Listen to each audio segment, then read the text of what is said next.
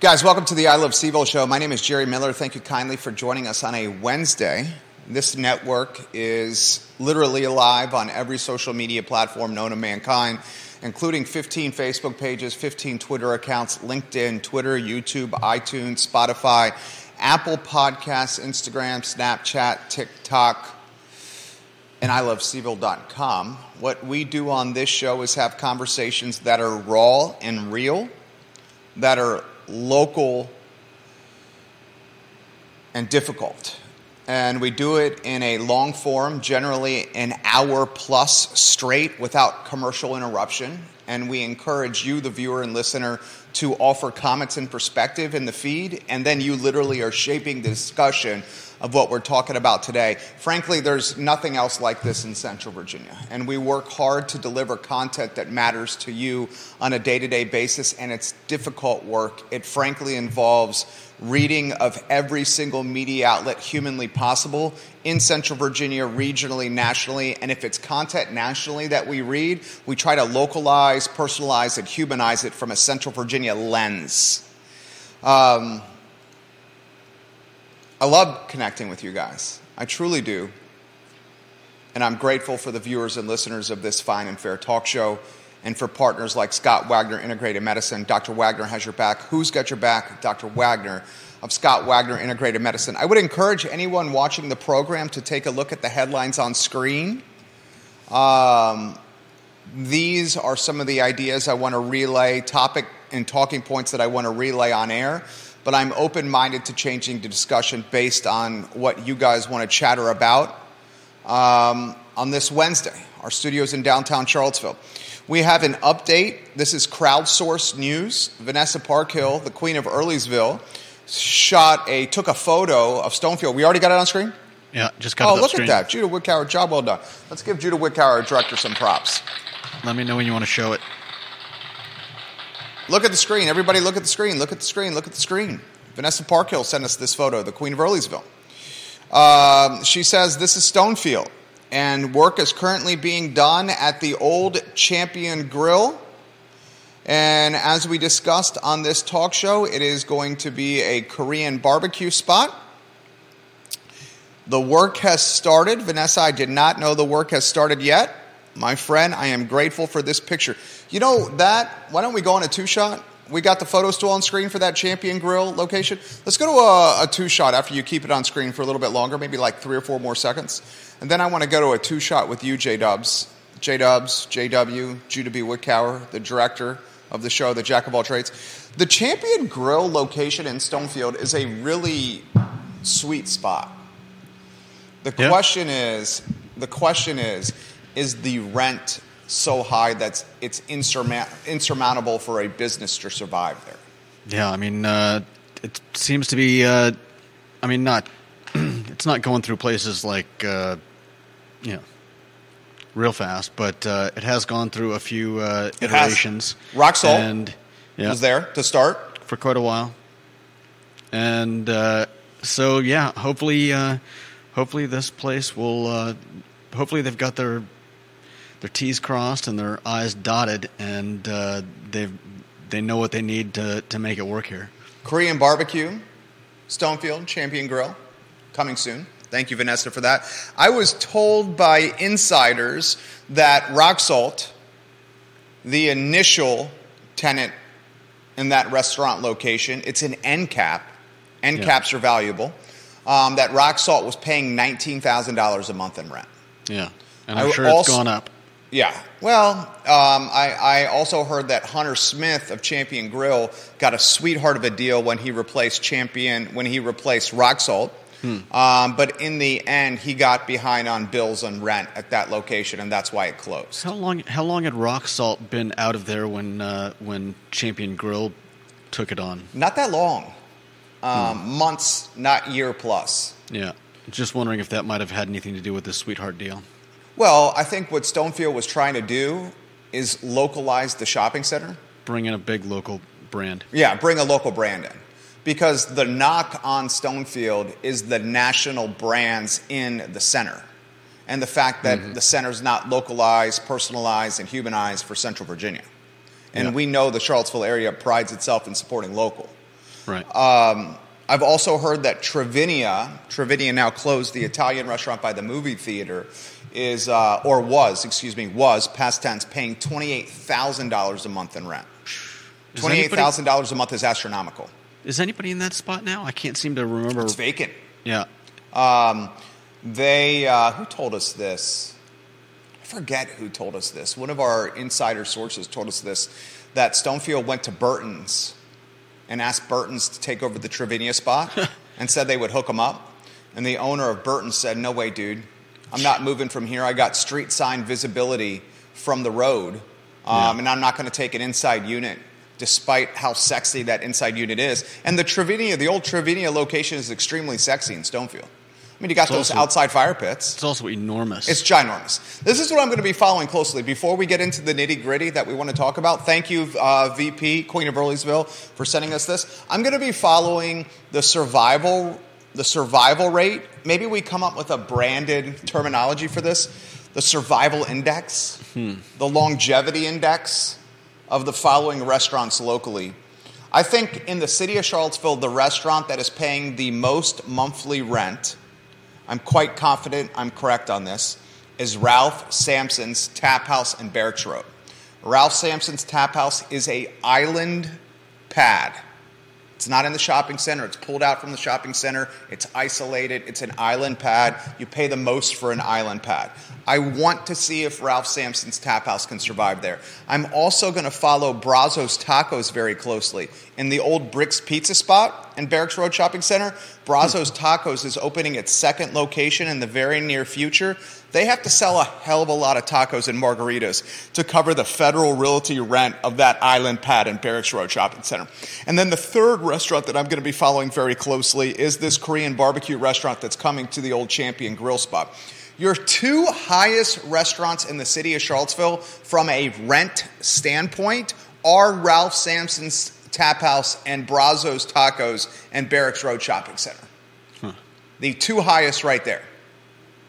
From an Albemarle County standpoint, Shops of Stonefield, Albemarle County, I would say it's whoever replaces Trevinia. And if you missed yesterday's program, the scuttlebutt I'm hearing, fans of the show walking by, we got to wave to our friends and family over there. If you missed yesterday's program, the scuttlebutt I'm hearing at the negotiation table is the Stonefield movie theater is very much potentially alive. The Regal movie theater is potentially alive, and they're renegotiating terms of the lease. And if they can come to an agreement on the renegotiated terms, perhaps the Regal will stay in Stonefield, but they're asking for the private equity firm that owns the Stonefield shops to really cave in when it comes to some of these leasing terms. We will follow it very closely. I did see that they were advertising a movie that starts after they're closing. They were supposedly closing, but that also could be poor management. Yeah, let's cut to the chase. Or it could be that whoever's doing the Facebook post doesn't know what's going on. Right. I mean, a lot of times the social media, we know this firsthand, a lot of times the social media responsibility for businesses is put on the shoulders of a part-time employee. And then folks, the bosses realize very quickly, good Lord, this is one of the most public interfacing things we do, the communication on these social channels. Maybe we should hire VMV Brands to do the work, which is how we make our living, this advertising agency and the building we're in currently right now that we have 24 tenants in. All right, a lot I want to cover. So I still need to discuss the murder in Grove Street. Eldridge Skeeter Smith, a man who's 36 years old, father, murdered in his SUV, multiple bullets in his body, someone I've known since he was a basketball player at Charlottesville High School. Standout basketball player, an all-Jefferson District performer, all-Central Virginia performer. I was a sports writer for the Daily Progress, part-time sports writer, and I covered Skeeter Smith because he was great on the basketball court. And when you're a sports writer, you cover talented athletes. So I got to know him through many interviews. Do you have the map saved from yesterday where the shootings are in the Fifeville neighborhood? Let's see. If you can put that on screen, that would... be beneficial to the viewers and listeners. And just give us a thumbs up when it goes on screen. Mike Kochis, Chief of Police Michael Kochis of the Charlottesville Police Department, said that Eldridge Skeeter Smith likely knew his murderer. So the person or people that killed Skeeter likely were acquaintances or someone that Skeeter knew. That's extremely worrisome. Chief Michael Kochis says, we do not believe this to be random. He says, we believe that the person may have been known to Mr. Smith, Chief Kochis said. Chief Kochis says, we believe somebody knows what happened. Look at the screen, guys. Look at the screen now. Look at the screen. You'll see 2 red circles on screen. This is where the murder took place over the weekend. And then this is where the shots fired, multiple shots fired. In fact, our contacts in the police department said the gunfire from 36 hours ago, was it on Patton? Was it Patton, Judah? The second... was it Patton Street? Yeah, the gunshots fired somewhere around Grover Patton. Yeah. The one that was from 36 hours ago, our friends within the police department have said that many vehicles along Patton were sprayed with ammunition. Fortunately, no one was hurt. But we have new developments to relay to you from Chief Kochis. Chief Kochis said, J-Dubs, that Skeeter Smith likely knew who killed him. And Chief Kochis said that we do not believe this to be random violence. Chief Kochis says somebody knows what happened and detectives are working on this as we speak. Skeeter was 36. He was a father, and he was a member of the city's Buck Squad, which is a group dedicated to keeping gun violence off Charlottesville streets. Skeeter Smith was also heading to work at 10 p.m. when he died of multiple gunshot wounds while sitting in an SUV near Fifeville Park. So the developments we'll talk about before we go to the next story is Skeeter, according to the police chief, likely knew who killed him. Yeah. And Kochis indicating that this is not random violence. You want to unpack that? And then the Fifeville residents that reached out to us through email, direct message on social, text message, some on the Fifeville Neighborhood Association are literally begging. They're begging the Charlottesville Police Department for additional patrols in the neighborhood. I heard from 7 folks after yesterday's show that live in that neighborhood, and they are pleading us to continue this discussion and get additional foot patrols around this neighborhood. What do you make about the likely Skeeter knew his murderer comment from Kochis? And guys, I'll get to your comments in the feed here in about 2 minutes. So if you want some comments to be heard on air, put them in the feed. What do you make of that? Yeah, I suppose it makes sense. I believe that a lot of violent crimes are perpetrated on people who know the perpetrator.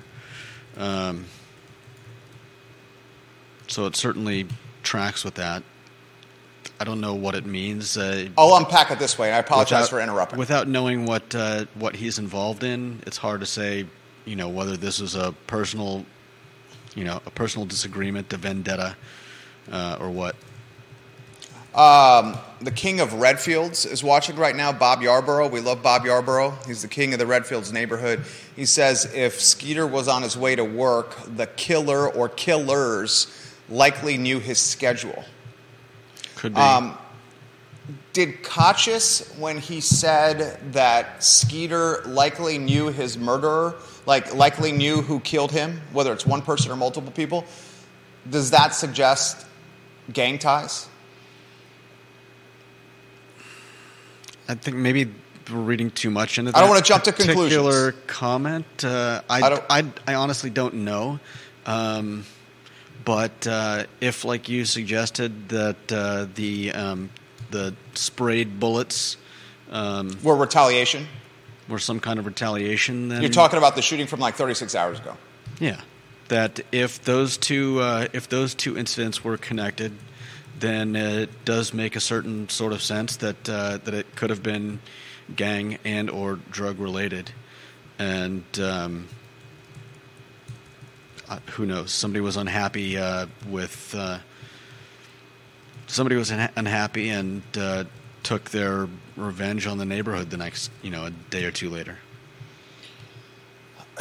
All right, I'm trying to just connect the dots. Yeah. That's all I'm doing is trying to connect the dots, right? Yeah.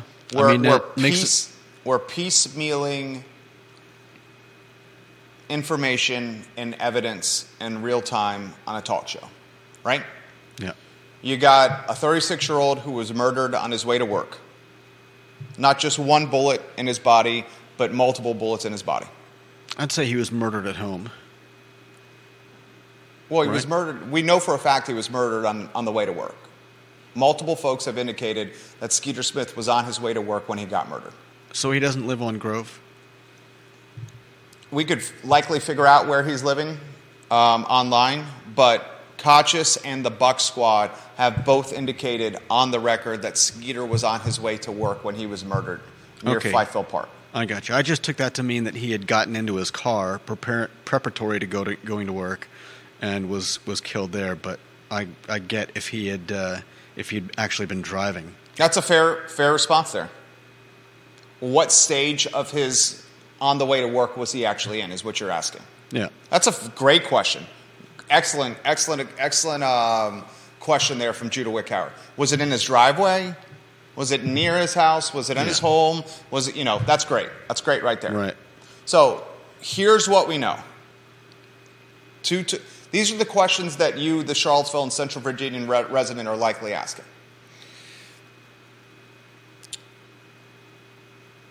Was this gang related?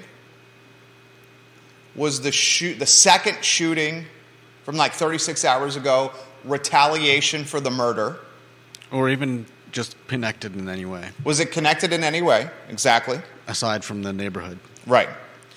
Kochis said that Skeeter likely knew who killed him. Yeah. That's a new piece of evidence right there. Likely knew who killed him. And Kochis said, we're asking the community for help. Buck Squad, the anti-gun violence, the folks in this community that are doing great work trying to fight gun violence and crime, de-escalating gun violence before it starts. The Buck Squad has indicated that Skeeter was a member of the squad. That's a new piece of information, right? Yeah. So Skeeter gets on the Buck Squad. He's motivated enough to try to do good things for the community to combat gun and gang violence that he's spending his most precious commodity, his time, volunteering for a nonprofit. Yeah. New piece of information right there. Community is reaching out to me left and right in that Fifeville neighborhood saying, please keep talking about this, Jerry. Please encourage the police in your contacts to get more patrol cars in our neighborhood, please. It seems a little too on point that he's part of the Buck Squad, and the Buck Squad is working to reduce gun violence in Charlottesville.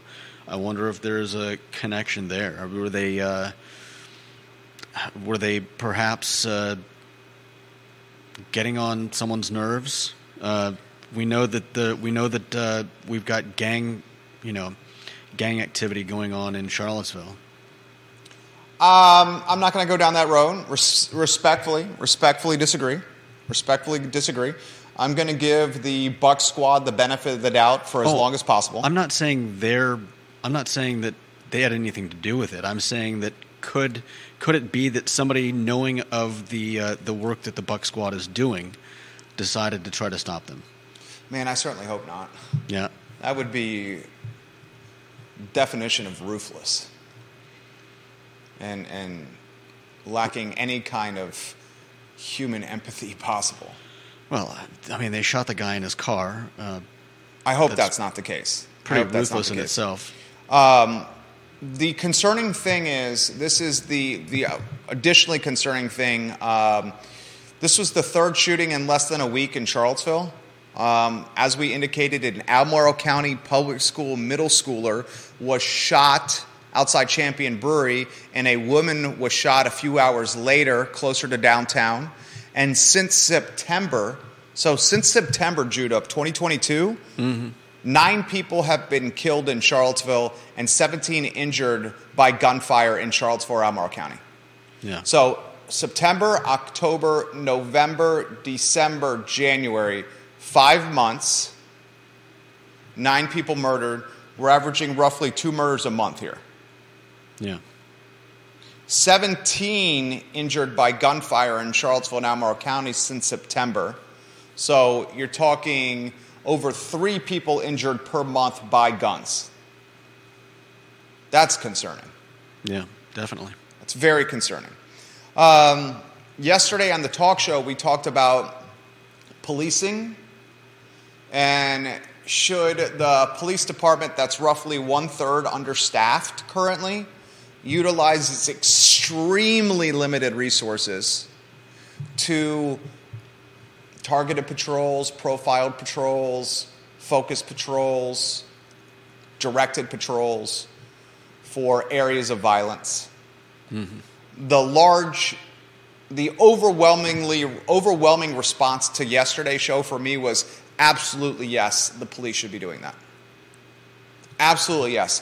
In fact, I have yet to receive feedback from a viewer or listener or an elected official or a police department member that has said, do not do profiled patrols. Have you gotten any feedback like that? No. Yeah, I have not gotten it. And I was concerned utilizing the phrase profiled patrol, that it would generate a lot of negative feedback, especially from socialist Charlottesville, but that has not happened yet. So we'll see how they respond. We got a text message during yesterday's show from an actual member on the police department saying that Kochis is going to listen to learn and walk the streets of neighborhoods that have a high violent crime rate, and that he's going to ask the residents what they want. Yeah. Well, we knew he was doing walk and talks, right? Walk and talks. My anonymous, I have many anonymous sources within the police department, many, and they call it community-based policing. Is the phrase that's being used. Community-based policing is what we're getting text. And I think that's great. Yeah.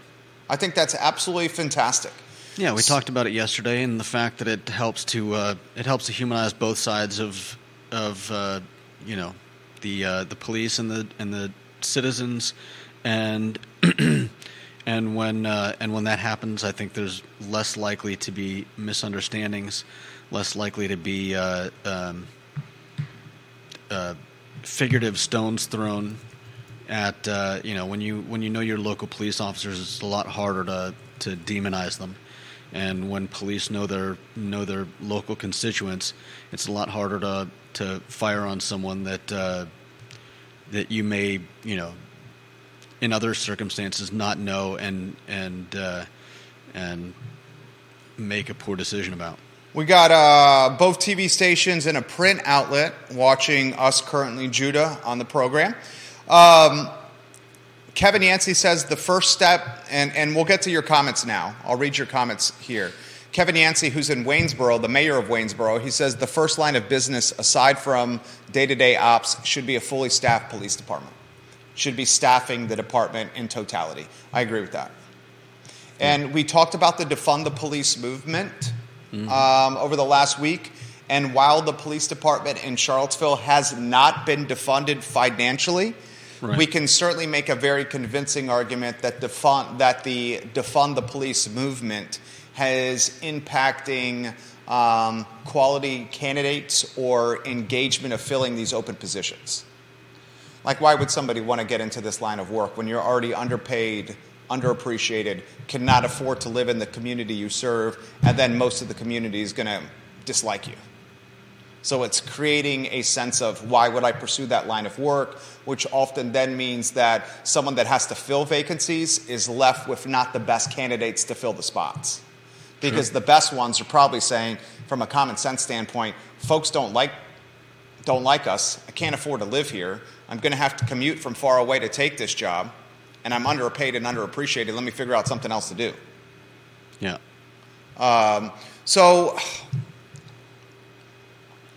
Warrior AG on Twitter, Albert Graves III says, did he live in the area? Who was he there to see if he didn't live there? Could it be a hit because of the involvement with the Buck Squad? A lot to unpack for sure.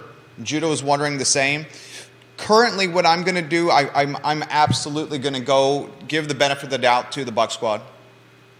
I'm not sure what you mean by that. I mean, I just can't imagine that this guy, that Skeeter was murdered because he was a part of the Buck Squad. It is kind of hard to believe. I mean, I think the group probably has a big outreach into the local community, so it does seem unlikely that somebody would have a beef with them. But the connection with gun violence and him getting killed by gun violence is kind of hard to ignore. Lisa Costello on one of the 15 Facebook pages this show is airing upon says, if this is gang or drug related, dealers are going to protect their turf and money. Police chief walking around is good for community relations, but it will not dissuade drug dealers who are here to make money and are willing to hurt anyone who gets in their way. I mean, to further put this in perspective, I saw this on one of the social media platforms. One of the Holiday Inn hotels locally, did you see this? Someone was talking about the fact that they won't allow anyone to stay there that lives within 50 miles. Yeah. You see that? Yeah. That's concerning.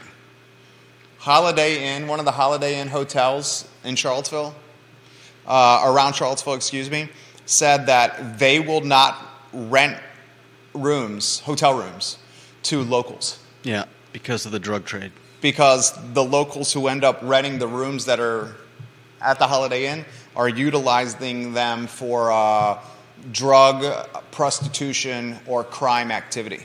Yeah. So they completely said, we're not going to rent to people anywhere that's within 50 miles of Charlottesville from a driver's license standpoint. That puts things in perspective. Yeah. Prostitution, drugs, and other crime. There's definitely something going on around here. In regards to... and that's the Holiday Inn on Route 29, close to the hospital. In regards to policing not stopping drugs and gangs, I think the directed patrolling won't necessarily stop them, but hopefully it will bring down instances where these people feel like they have carte blanche to just pull out guns in the middle of the street in Charlottesville. And I think once we get that taken care of, hopefully the police will also be concurrently with that looking to take down the bad actors in the city, and hopefully the drug trade and the gangs will start to peter out. Matt Daring, watching the program, he says the United States is the only country in the world that has more guns than people, and then we act surprised when we have gun violence. He says there's 466 million guns, at least 393 million civilian-owned, and he says according to that ratio, that's approximately 1.4 guns per person. If that ratio holds true for Charlottesville City, that means we have nearly 70,000 guns in the city of Charlottesville. Believe Matt has an accounting background, if memory serves correct. Matt, I think you do have an accounting background.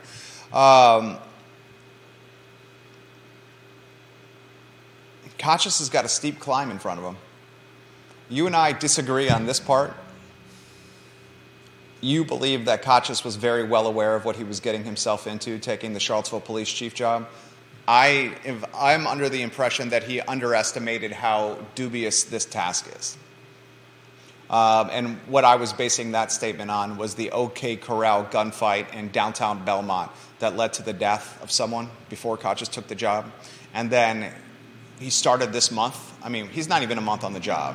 Right. He's got a murder by Fifeville Park, a middle schooler shot by Champion Brewery, another woman shot a couple hours later, and then spraying ammunition around the neighborhood. Yeah. Questions that are fair is, what does this violence do to, say, CVille home values? Yeah. Does the violence impact home values of homeowners on or and around Cherry Avenue? It's a very fair question. Yeah. If you have people spraying bullets and you have someone murdered very closely together, does this impact the home values of the homes around, on and or off Cherry Avenue and in CVille? Let's say it probably won't affect their assessments to make any difference for this year's taxes, but the assessments are up. That's one of the topics we're going to talk about on today's show, based on Deep Throat's comment, which I will get to here very quickly. Deep Throat, if you're watching, do you think it impacts the home values around CVille and off Cherry Avenue? I got a take on this, but I'm curious of your take. I think in the long run, probably not. In the short run, I could certainly see it scaring off potential buyers if there were any homes for sale in the area in the next few weeks or maybe even months. But I think overall, if this doesn't become, as long as this doesn't become a regular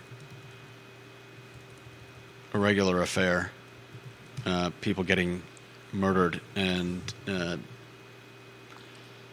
cars and possibly homes getting shot up, then if that doesn't become a regular happening, then I don't think it would seriously affect the prices.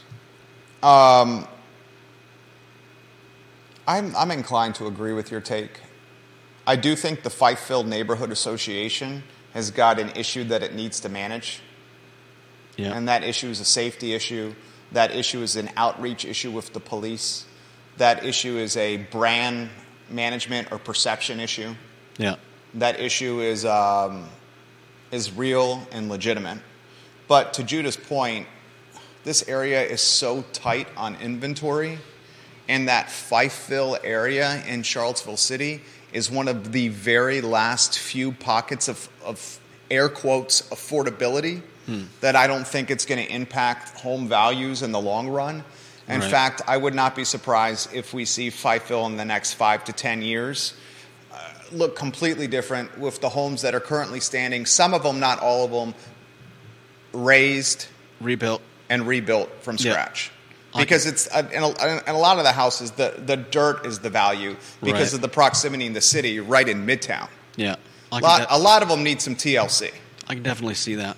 Yeah, so we're in agreement there. Correction, it's Matt Daring, and he has an accounting degree, but he's a data analyst for the last 10 years. Appreciate your comments.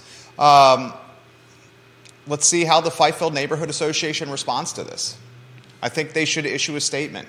We're getting reached out in anonymous fashion from members of the association saying, please, please, please, Jerry and Judah, keep talking about this. If I was, and we're in the branding business, advertising business, advertising agency, 107 clients active as of today. The CVille Neighborhood Association should release some kind of statement. Where would they release it? Put it on social media. News will pick it up.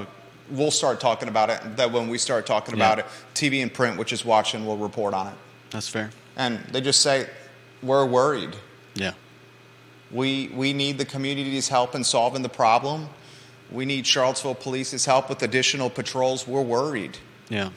I think you guys should put out in a statement that's on the record. I understand that you're concerned from a safety standpoint for retaliation if this is gang violence. The saying is snitches get stitches, and that's being put in the feed now. It was put in the feed yesterday. But the statement from the CVille Association can be a group statement. It doesn't have to be an individual human statement. It could just be from the association in totality. Even if it was, I think that is getting overused a little What, bit. snitches get stitches? Yeah. Yeah, it's a cliche. Yeah, and It's a cliche. I don't know that I don't know that there's really any reason for it to apply here. I respectfully disagree with you. And you're saying that, and I'm saying this as well. You're saying that with the lens of a white male. I'm saying that in the lens of nobody's snitching on anybody. Who's getting snitched on? J-Dubs. Kachis is openly asking on the record for the community's help in solving this crime. He said, someone knows something. Please help us solve this murder. Yeah. So he's literally asking somebody to say, I saw this. Tell us what happened. And that would definitely apply if somebody was like, yeah, I saw this guy who I know goes by whatever it is. JT. Yeah, whatever it is. And that's snitching and possibly getting stitches. But I do, for having a neighborhood organization put a post on Facebook saying we're worried about our neighborhood because some stuff's been happening. Who is that snitching on?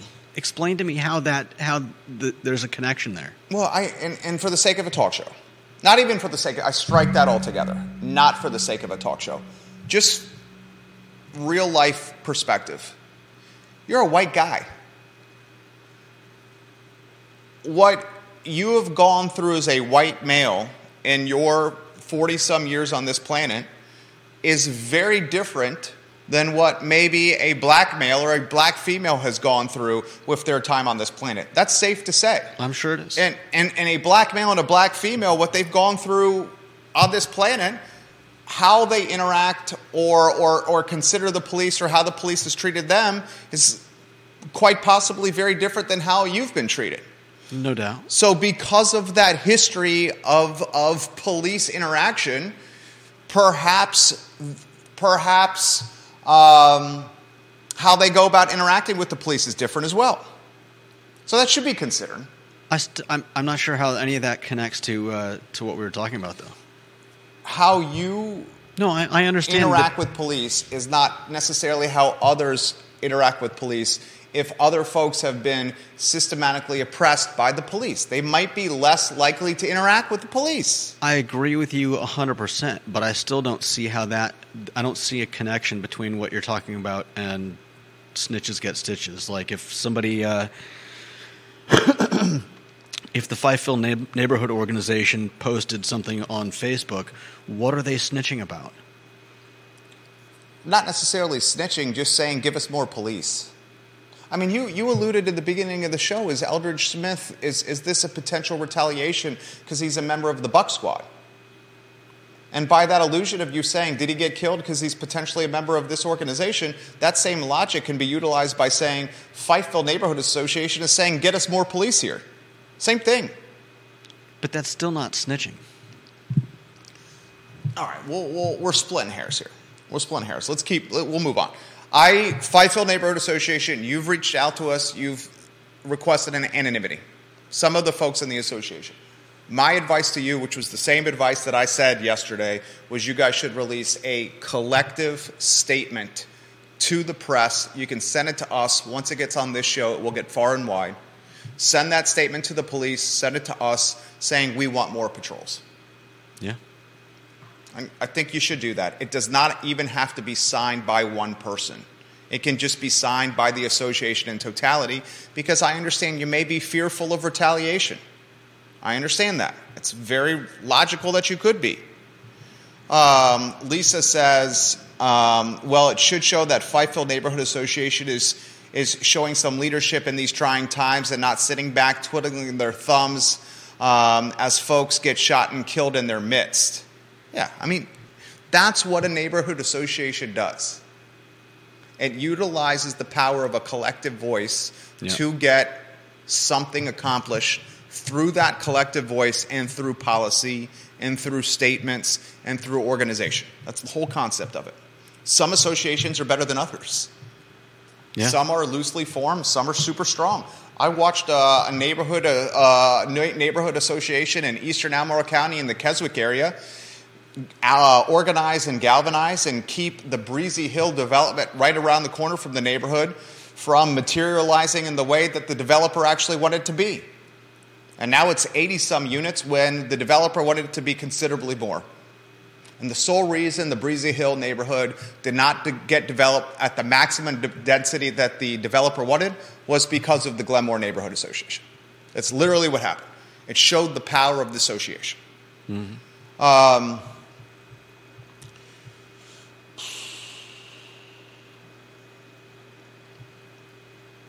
That's a tough spot.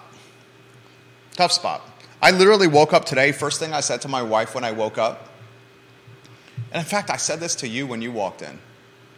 When you walked into the studio this morning, I said, first thing I did when I woke up, I went to the news and I said, did anyone get shot today? Was there gunfire last night? And then I breathed a sigh of relief that there was none. I think that was the first thing I said to you when you walked in. No one got shot yesterday. Yeah. All right, we'll get to your comments here. Grayson watching the program in downtown in Belmont. He says, Jerry and Judah, the show's been on absolute fire of late. Please understand that you guys are my family's source of news. We tune in routinely. My wife from work, me from the basement while working as well. Please keep up the good work, and please continue talking about topics that matter and topics like this. You're making an impact. Thank you, Grayson. We appreciate your viewership and listenership on this fine and fair talk show. We will try to continue the hard work, sir. Let's get to Deep Throat's comments. Did you read them? Yeah. Me too. Deep Throat, if you're still watching, Matt has one beef with your Charlottesville student enrollment statement. So let me read Deep Throat's comment, and then I'll get to Matt's response on this show. So Deep Throat's sending me a direct message on Twitter, and Matt's responding in the comment section of my personal Facebook page. Deep Throat said this earlier this week. It's resonated with me. He said, the big question to me is how the city is absorbing and spending such a large increase in revenue. Mm-hmm. If I look at taxable properties and I exclude UVA public properties, the assessed value in Charlottesville City since 2021 is up 21%. If we factor in the increase in the tax rate by 1 cent, we're up 22.5% since 2021. Deep Throat says, and yet public school enrollment is down and police staffing is way down. Schools and police are usually the two largest cost centers for any municipality. It makes you go, That can be packed in a lot of different ways, right? Yeah. He basically wants to know, where's the money going? Right. Where the hell's the money going? Maybe the money's going to the time when we had 3 or 4 city managers on the payroll at once. Yeah. Maybe the money's going to severance pay is a you know what. Severance pay, severance package. Maybe the money's going to the Robert Bob Group and Michael Rogers, the mercenary city manager, who is still the city manager. Maybe the money is going to consultants. We know the Charlottesville City likes hiring consultants. For example, Right. the Belmont Bridge. Yeah. Maybe the money is going to hiring firms that help navigate the chief of police hiring. Maybe the money is going to hiring firms that will help the city navigate the hiring of a new city attorney and a ton of vacancies in City Hall. Yeah. Maybe the money is going to PR conundrums that the city currently has had over the last few years. The next PR conundrum the city of Charlottesville has on its plate, and we've talked about this. I was talking yesterday with a established restaurant owner on the downtown mall. Yeah. I won't say his name, friend of the program. You know him. We've done work on his restaurant website, restaurant logo, and help promote his restaurant. We'll talk about it off air who it is. Don't try to play guessy guess who it is. You know who it is. He said that the aggressive panhandling undoubtedly has had an impact on his business. especially in the colder months when there's less people there, which makes it seem like there's more panhandlers. Yeah. And he says when there's less people on the mall, the panhandlers are more brazen and ballsy than when there's more people on the mall, because people have a sense of safety walking in numbers. Yeah. As opposed to walking individually. Yeah, it's a lot easier to walk to the other side of the downtown mall, knowing that you've got a wall of humanity between yourself. Yeah, if you're in a group. Or not even in a group, but just, hey, I see this guy over on the left, I'm going to move over to the right. Everybody else that's, walking past in between us is an effective block so that I don't have to deal with the guy. If you're the only person on the downtown mall and you get spotted, then there's very little you can do to escape the baleful eye. I mean, I agree. I mean, 2023, probably not just a 2023, probably not just a 2023 behavior. I mean, one of the ways that I'm trying to manage aggressive panhandling is try to distance myself from the aggressive panhandler. And like you said, you and I spend a lot of time downtown, so we're more the anomaly and not the norm.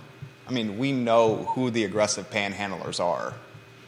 I don't even know if I know who they are. I certainly do. And I avoid, when I see this is crazy. You want to hear this? So I'm downtown 7 days a week. Like you, we take breaks to get out of the office. We often are on the mall, or we're getting food on the mall. We're getting pizza. Was it Vita Nova? Yeah. Getting pizza on Vita Nova. You and I routinely are walking the mall. One of the things I'm doing now, this is unfortunate, is I'm looking as far as my eyes can see down the mall for the 5 or 6 aggressive panhandlers that I know that are out there. And if I see them down the mall, I change course. Yeah. Situational awareness. Yeah, situational awareness. I'm kind of like that anyways. But that's concerning. Being aware of my surroundings. So, like I said, I literally have said, I'm not going to get a slice of pizza our studio's for those that don't know, on Market Street at the corner of 4th and Market, right next to the grocery store. And then I'll come down 4th Street, Heather Higher Way, and get on the mall. Vita Nova's literally right around the corner. Right around the corner. But sometimes I'll be like, why don't I walk a little bit to get some fresh air? Because I've been in the studio so long, I'll get a slice from Christian's and bring it back. Yeah. And I literally, multiple times, have said, I'm not going to eat pizza at Christian's. I turn back and go to Vita Nova for the slice of pizza instead of walking down the downtown mall to Christian's, because I see aggressive panhandlers ahead. So that keeps the money from going to Christian's. Yeah, or wherever else. The dumpling shop is a good example. I like the dumplings and get them occasionally. I've changed course from Marco and Luca and said I'm not going to go there because I'm going to have to interact with this guy because the mall is completely vacant. Yeah. Situational awareness. I happen to be lucky enough to have an awesome dog, and I think she... And your dog looks scary, but she's not. I think she helps protect me. Just not that she's in the she's a pit bull mix. She looks scary. But she's the best dog in the world. But she's not the slightest bit dangerous to anyone. Your dog would not hurt if your dog saw a fly, she would not hurt the fly. I have to say she would hurt a squirrel. And she has been known to take out some mice. She's a good mouser, but she looks intimidating. So really, you got the best dog in the world. A dog that, from a perception standpoint, looks like will tear your head off. But a dog from a reality standpoint, if she saw your head, she'd come up and lick it. Yeah. You got the best dog in the world. Liza's the best dog in the world. Yeah, she's a sweetheart. So you're saying when the dog is with you, no one messes with you? I've still had people, come up and ask for money or whatever. But I've just been blessed. I'd say you've been blessed. Well, in this particular... to your credit, you knew that dog was going to be awesome when you adopted her. I didn't know, but she seemed calm and relaxed, and that spoke to me. He rescued Liza from caring for creatures. I wasn't talking about that, though. I was talking about the fact that the times that I've been lucky in the times that I have been... asked for money on the downtown mall, at least in recent memory. My insistence that I don't have any cash on me has, I think, almost always been enough to turn people around. Well, I never have cash on me. And can I offer a free piece of advice? Free piece of advice to any of the panhandlers out there. A, work on your pitch and your shtick and your elevator pitch. Yeah. B, go to Square and get a free Square reader mail. Can you get it mailed to you? Sent to you wherever you may not have an address. Get a Square reader, something that potentially plugs into your phone. And if folks say, I don't have any money, I never have cash on me. Just you can swipe literally your card. get your Square and your card, say, hey, I take cards for my panhandling. The Square reader that plugs into your phone is free from Square. Square makes its money by a cut of each transaction. Do most people not have cash on them anymore? I don't. Have a Square reader on your phone and say, oh, you don't have cash? I take debit cards for my panhandling. I don't even carry my wallet around anymore. I usually just carry like my phone. Your phone has the credit card slot? Debit card slot? No, I'll bring like my phone, a credit card, and my driver's license. Well, we're getting sidetracked up here. Anonymous, Deep Throat, your comments about the assessments going up, the tax rate going up, and where's the money going, especially when school enrollment is down and the police is vacant. The police department is very vacant with staffing. Matt has a bit of beef with that, and he says Anonymous. Matt, Anonymous, I know who he is. I've met him 3 times now. I'm respecting his anonymity until he allows me, if he does or if he does not, to say who he is. I am permitted by Anonymous to say that he is a finance guy, a data guy, numbers guy, finance guy. So he loves data and numbers. Interestingly, Anonymous, Matt is the same. He has an accounting background, but for the last 10 years, he's been a data analyst for the University of Virginia. So you guys do have a lot of similarities. Matt says this to Anonymous. The stats that you indicated with Charlottesville City enrollment being down are incorrect. Matt says that enrollment is actually up. That being said, I still think that Anonymous's comment is relevant because I think it's very relevant. Because is enrollment up enough to bridge the gap in the money that's coming in? Right. I think it's an extremely relevant comment. I'm pretty much every comment Anonymous leaves on the show I think is relevant. Matt says this: both Albemarle County Public Schools and Charlottesville City Schools are growing. 13,970 in 2022-2023, 13,532 in 2020-2021, which is an increase of 438, a 3.2% increase in Albemarle County. And in Charlottesville City, we've had a 5.3 increase. In 2022-2023 school year, there were 4,491 students. And in the 2020 and 2021 school year, there were 4,265 students, which is an increase of 226, a 5.3% increase. So Matt says that both ACPS and Charlottesville Public Schools, and he's utilizing data from schoolquality.virginia.gov, both are increasing. Both are increasing. In fact, he's doing comments in real time. Matt says all grades are increasing except third grade. All grades except third grade are increasing over the last 2 years. I found that interesting, that comment. But it still is a legitimate question. Where's the money going, Judah? Yeah. Where's the money going?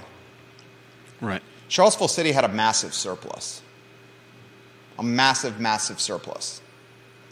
Charlottesville City, I was talking with the restaurant owner yesterday. He was talking about how the meals tax was going to increase again. And he was very demoralized that the meals tax was increasing.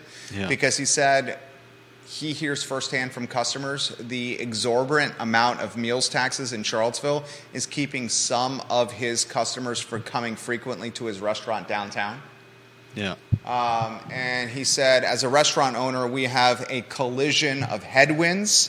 And those headwind collisions are the gun violence downtown, the aggressive panhandling downtown, inflation, increased cost of goods, the labor market, lack thereof, the expensive labor market for the ones that want to work, and he said meals taxes. He says all those things working at the same time truly are massive headwinds for us to overcome. Things like the first night not going on. First night New Year's Eve celebration canceled.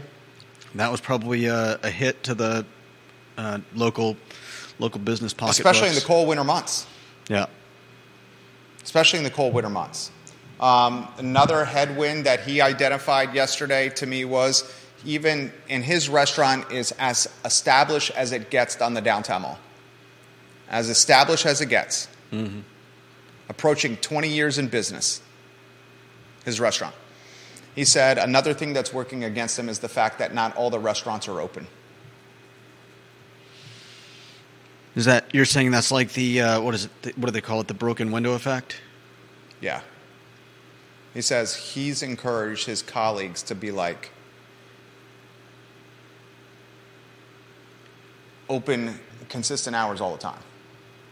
Yeah, it's tough. I mean, I've talked about one particular place on the downtown mall that I guess has decided to just do lunch, so they don't have evening dinner dining anymore. And I went to get food there one time, and they were, it was like 2:45, and they were closing up.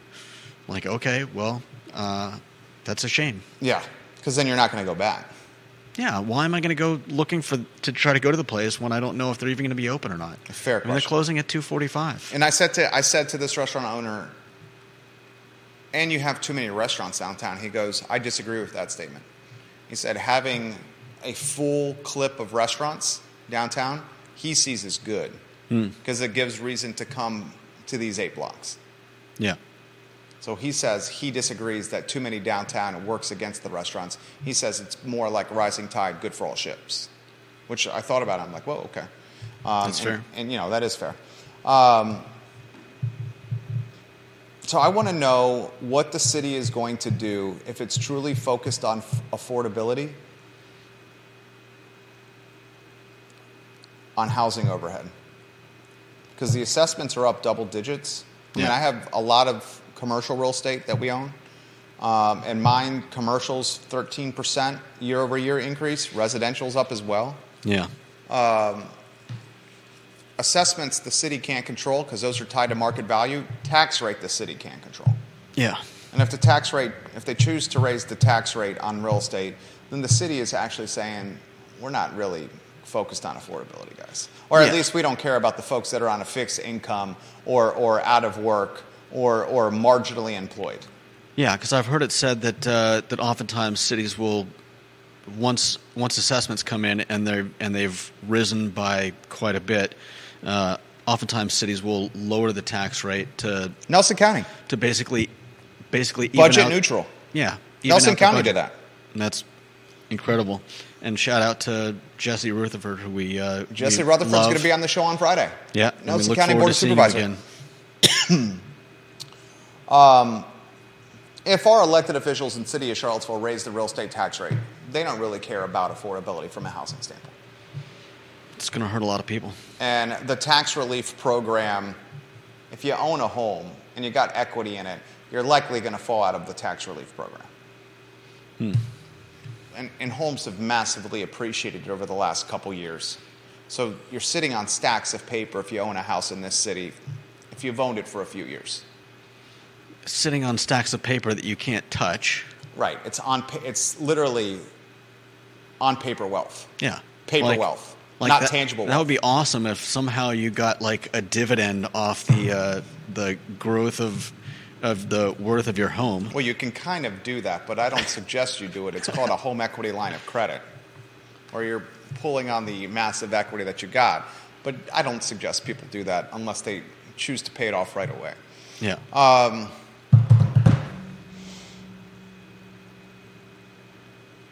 Watch the electeds closely now that it's budget season,